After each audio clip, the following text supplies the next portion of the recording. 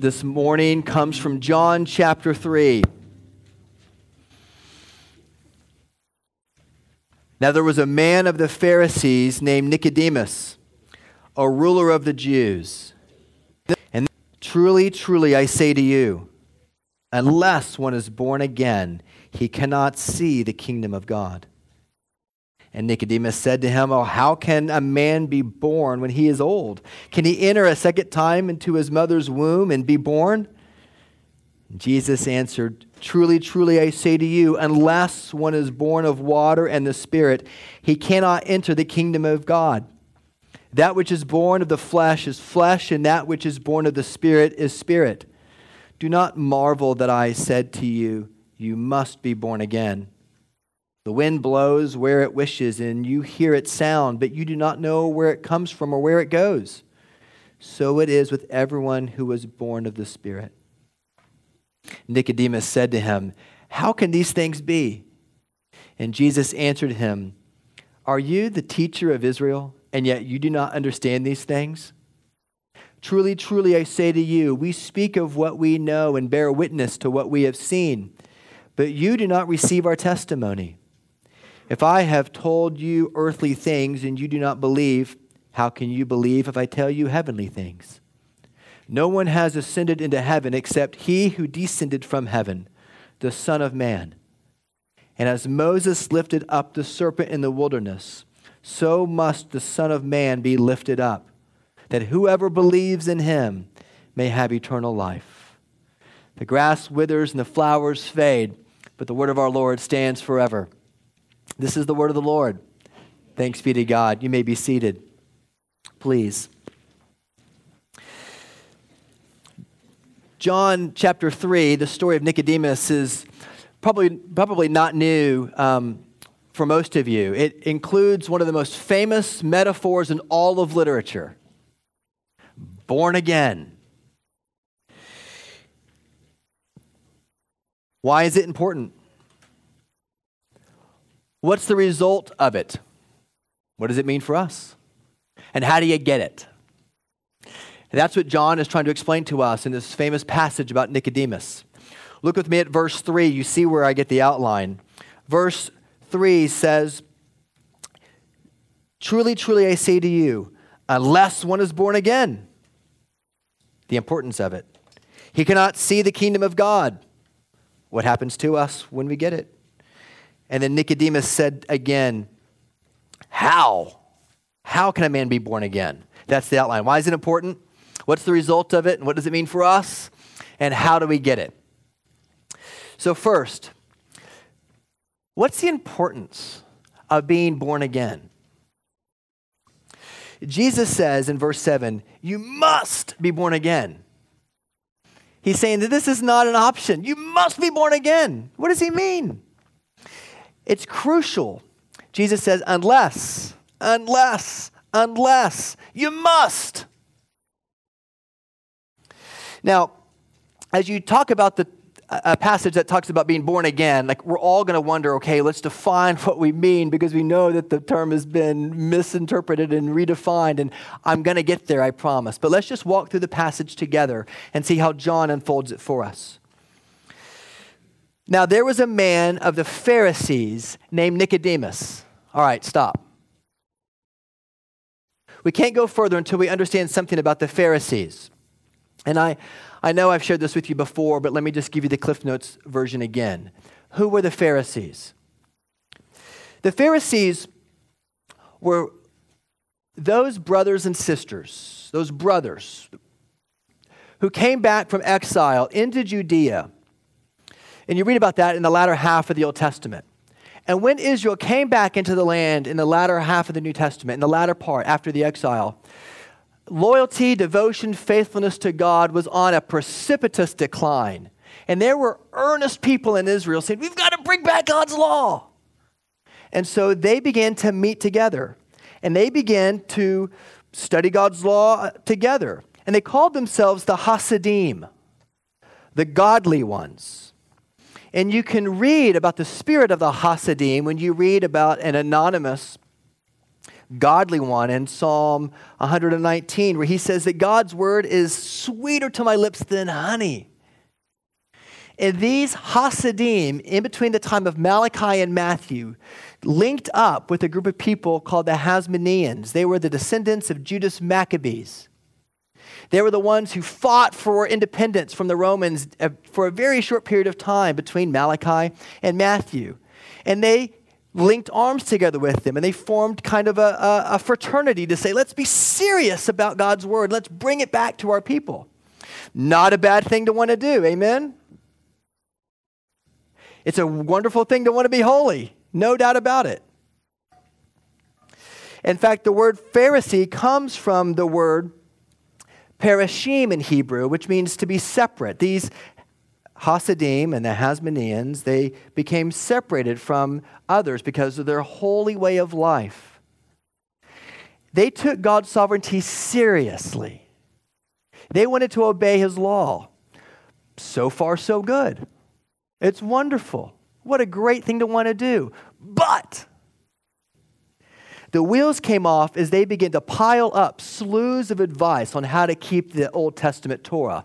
They put themselves on the seat of Moses. The seat of Moses is Genesis, Exodus, Leviticus, Numbers, Deuteronomy, the Torah.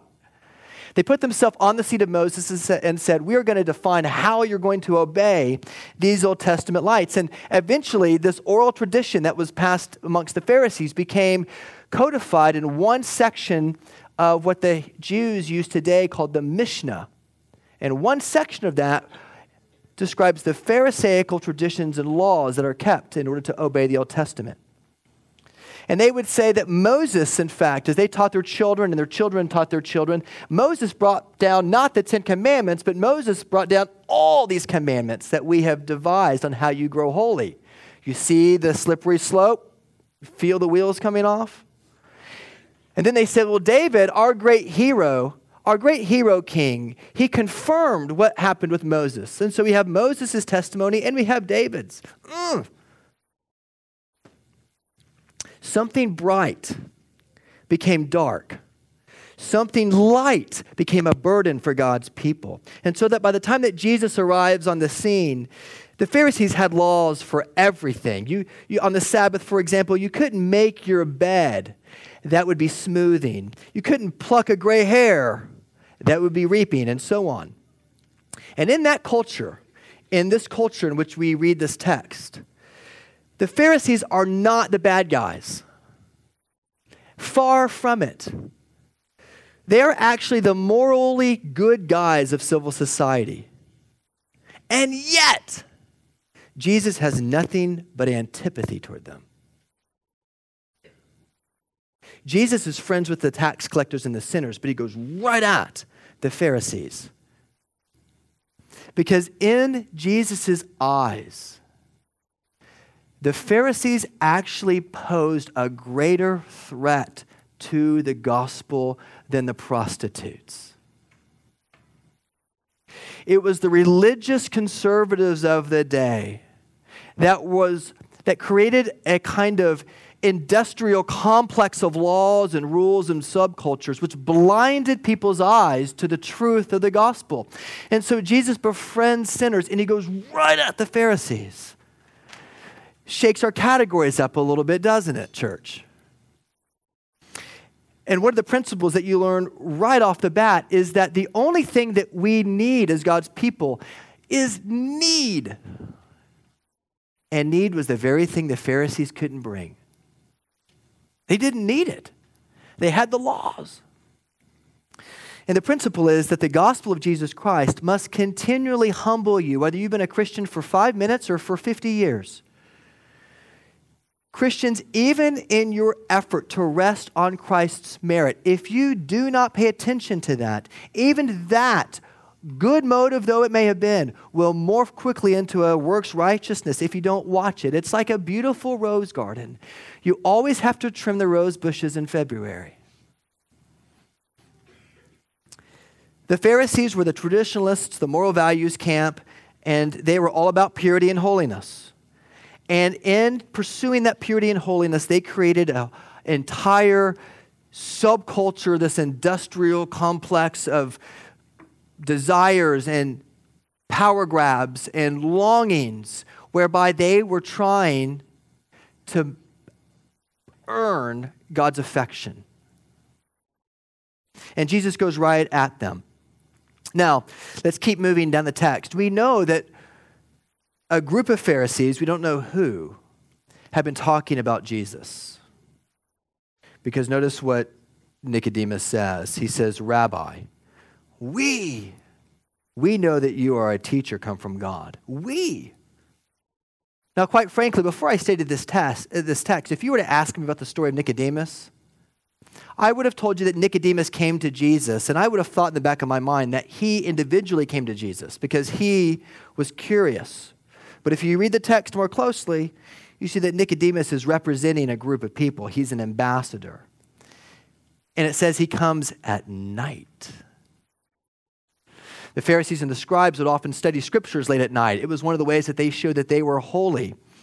And so here a group of scribes or a group of Pharisees are studying scripture, and perhaps then they said to Nicodemus, Nicodemus, you're the leader of our group. Why don't you go to Jesus?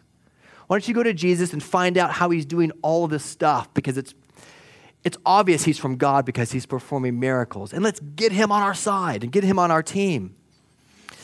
And I love how John, writes this story. He says that, Jesus gives the example of wind. And so it's not just any night. It's a dark and stormy night, perhaps. The wind howls. So you got the teacher of the law coming to Jesus on a dark and stormy night when nobody's going to see him come. And John uses the term night throughout his gospel, not only to refer to the time of day, but also to veiled reference to the spiritual state of the person that's walking in the night. So here's Nicodemus, this person dark at heart, walking through the night, the howling storm of the night to come find Jesus. And it was a veiled move by Nicodemus to want to work together with Jesus to say, Jesus, we are the ones who teach the law around here, and we thank you for your efforts, but we want to learn from you, Rabbi. And we want you to become part of us. In other words, they wanted to have Jesus to come alongside them and to reaffirm their way of life and say, Jesus, would you come on? Would you be our consultant, Rabbi? Would you come and teach us, Rabbi? Would you help us have the power that we really want? And so we're going to use you in order for us to accomplish the mission that we have set out to accomplish. A holy people set apart. And Jesus sees right through it. The next verse, verse 3, truly, truly, I say unto you, and whenever Jesus says truly, truly, look out. Unless one is born again, he cannot see the kingdom of God. Now, in the ancient Near East, it was customary when you greeted somebody, if you flattered them, then it was assumed that you would receive a flattering comment back. But Jesus doesn't play those games. Teacher, it's obvious that you've come from God. And it seems like Jesus is changing the subject. It feels like it's like a non sequitur. We're going into something different. But Jesus pierces through the normal social norms. And he says, I tell you the truth, teacher. I tell you the truth. Truly, truly. Heads up. Listen to this. You may think you're in the kingdom. You may have been born to a mommy who was in the kingdom or a daddy who was in the kingdom. You may have lived all your life in the kingdom. But you're not in the kingdom unless you've been born again.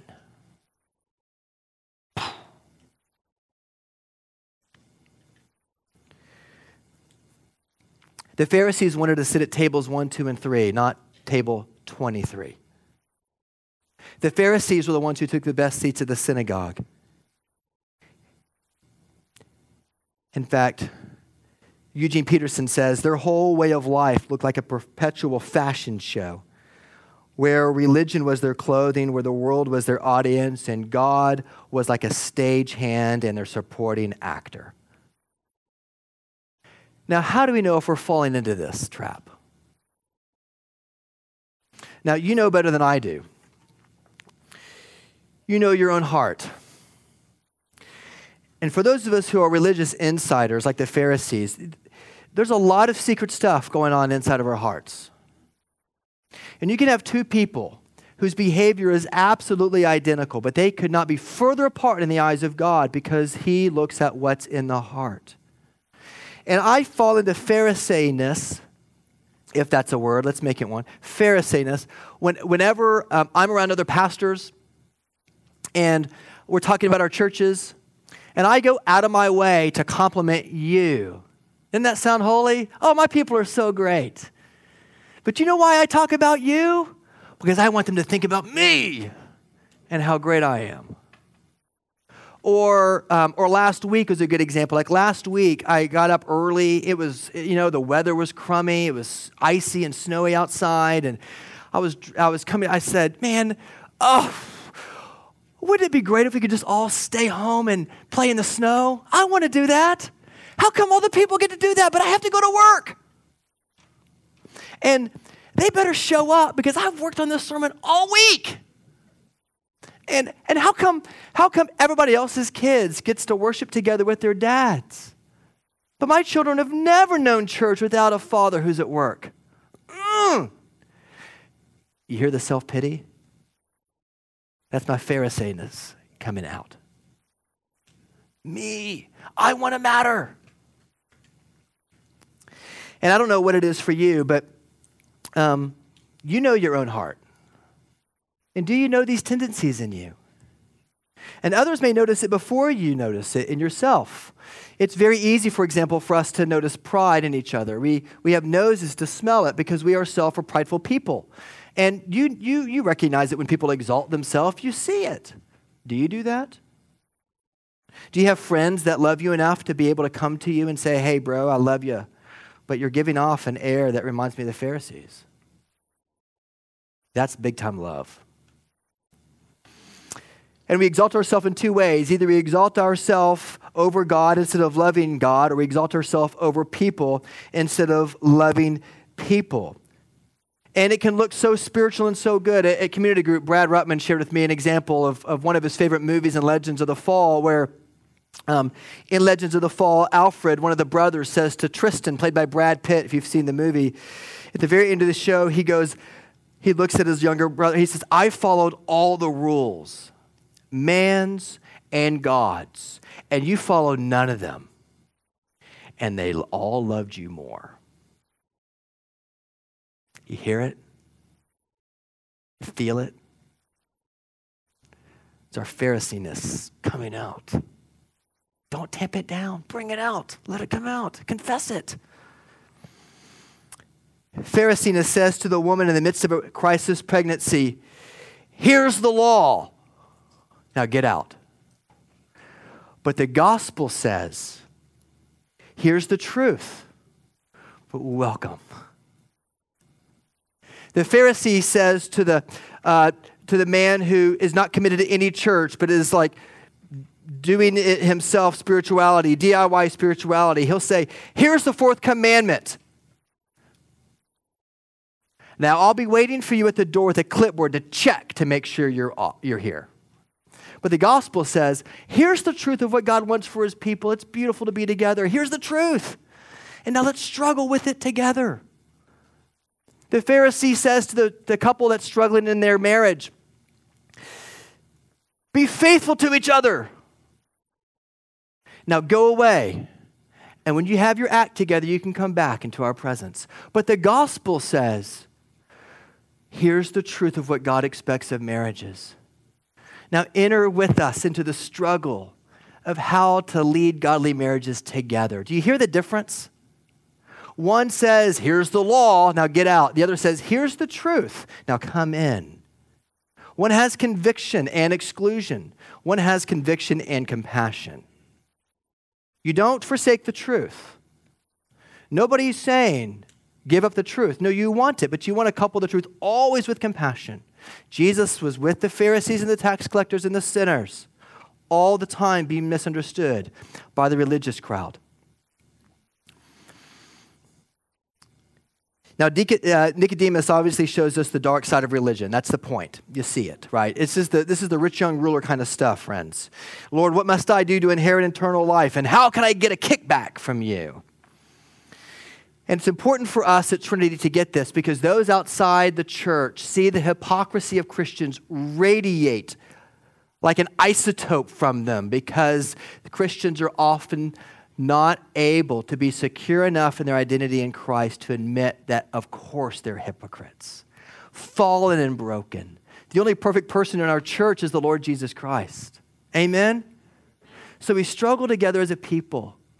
And your Phariseeness comes out when you refuse to open up to people over time as they get to know you. And I know it's scary, and I know it's hard to open up to people.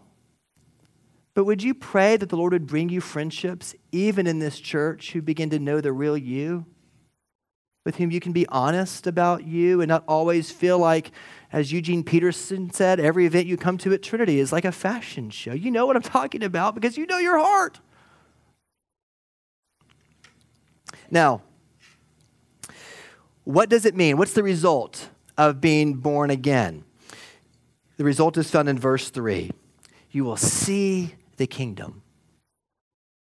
It's possible to be part of the kingdom culturally. It's possible to think that you're in the kingdom, but you never see it.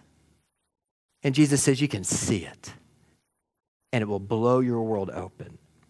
Born again in our day, of course, has become a political term that pundits use to describe the average evangelical voter. That's what most people think of when they hear the term born again. And a recent poll by the American Culture and Faith Institute finds that many self-attesting born-again Christians in the U.S. hold beliefs that are at odds with Orthodox Christianity. For example, less than half self-professing born-again believers believe that the Bible contains and does not contain and convey absolute moral truth. Let me say that again. Less than half believe the Bible contains and conveys absolute moral truth. 75% believe that people are sinners, but they're basically good. And the implication is that they can then earn their way into God's favor. 63% believe that some can earn their own way to heaven. Only 30% of born-again Christians have a biblical worldview, creation, fall, redemption, glory, and understand that they're saved by grace alone through the instrument of faith, not by works. The meaning of the term born again has been completely lost to us. But what does Jesus mean? He means, O Nicodemus, O self-attesting Christians, that you're not in the kingdom because you're born into the right family, but because you've been made spiritually alive by the Spirit. And Jesus, he explains this when he says, he quotes from Ezekiel 36 and 37.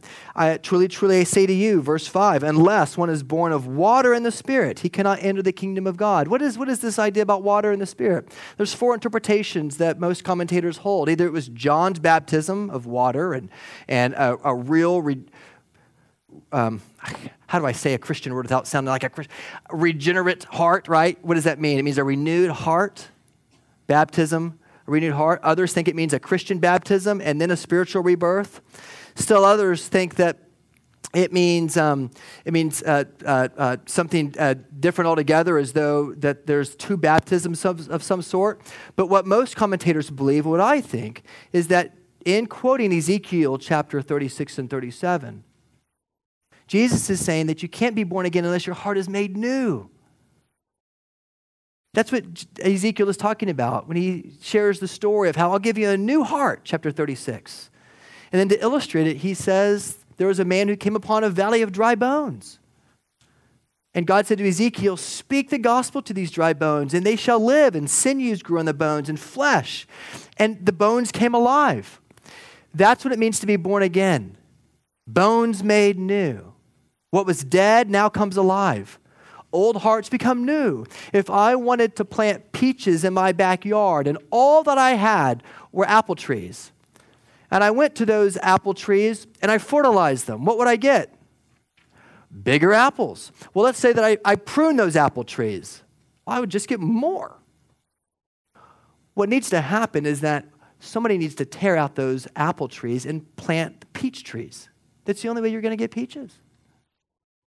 And the gospel says that it is not by your behavioral change that you're saved. It's by a completely new root, radix, radical, something totally new for you.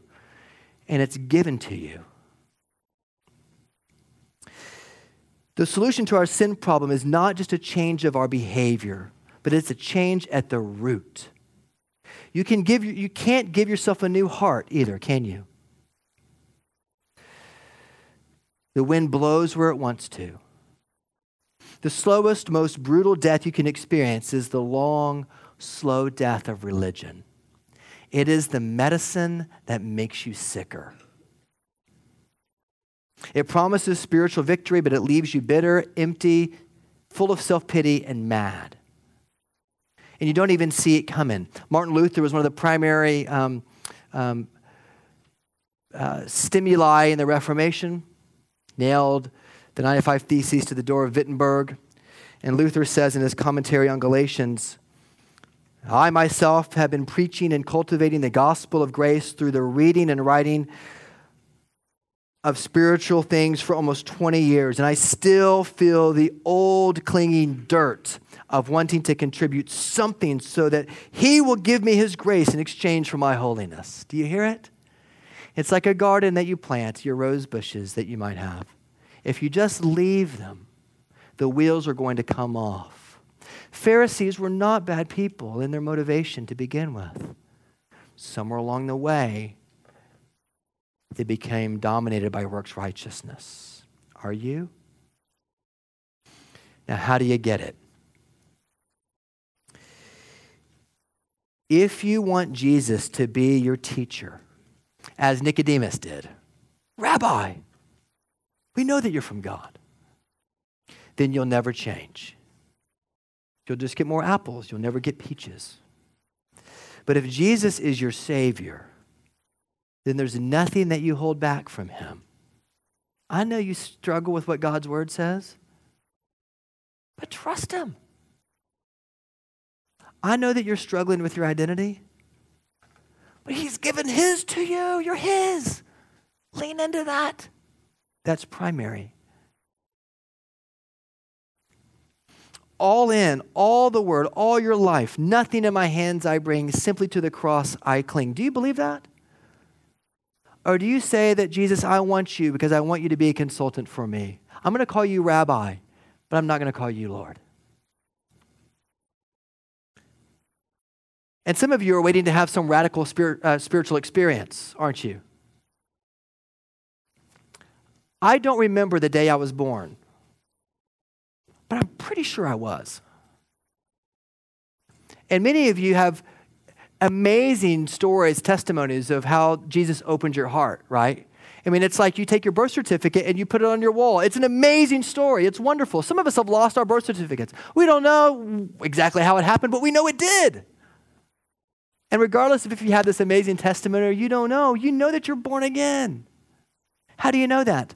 Because you need Jesus. Do you need him? Now, Jesus, after he talks about Ezekiel chapter 36 and verse 5, he goes down later and in verse 14, he gives another allusion to the Old Testament when Israel was in the wilderness, and Scott read it for us earlier. When they were disgruntled about the food they were eating, and God sent snakes, and the snakes bit them, and their veins filled with poison, and they were dying, and God, it's frankly kind of a weird story, isn't it? God said, I want you to take a bronze serpent and put it on a pole, and when they look at that serpent having been bitten by the snakes, they will be healed. And here Jesus is saying, it's not by your works. It's because the Son of Man is going to be lifted up. And just like Israel in the Old Testament, just like Israel, sitters on the seats of Moses, looked to the bronze serpent, so also Christians today in the wilderness of life continue to look to the one who is lifted up high to heal the world.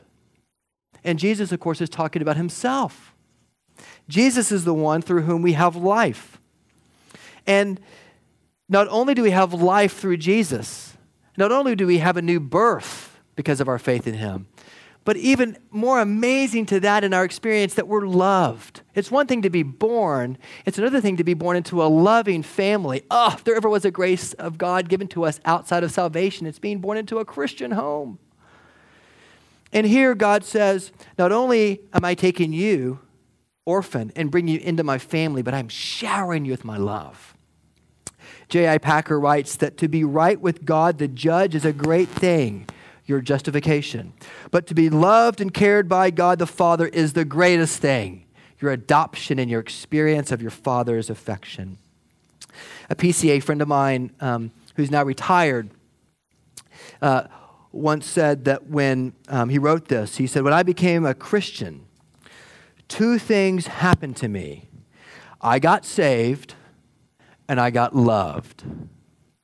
I got loved so deeply that it still amazes me when I think about it, because I got loved so deeply. I want to please the one who loved me that much.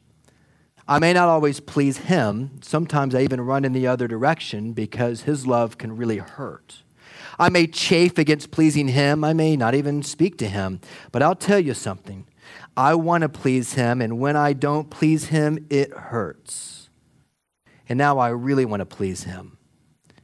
And in order to do that, I must know what pleases him. I find that by reading his word and listening to his commandments, when I know what he wants, I want what he wants. Love does that to you. But I must know what he wants. And this is why we must never soften the teaching of the law of God. Holiness is very important as long as it's given in the context of God's love. Does that ring true for you?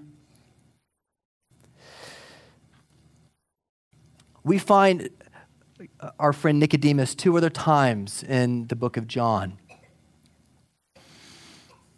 In John 7:50, the Pharisees, after Jesus' arrest, we always wonder what happened to Nicodemus after this, right? Jesus just like rips into him and then he disappears from the scene. And then 4 chapters later, the Pharisees are meeting, or 14 chapters later, they're meeting, they're talking about the trial of Jesus. What are we going to do with Jesus? And who stands up amidst the council of the Sanhedrin? But Nicodemus. And Nicodemus says, does our law judge a man without first hearing and learning from him? Listen to that.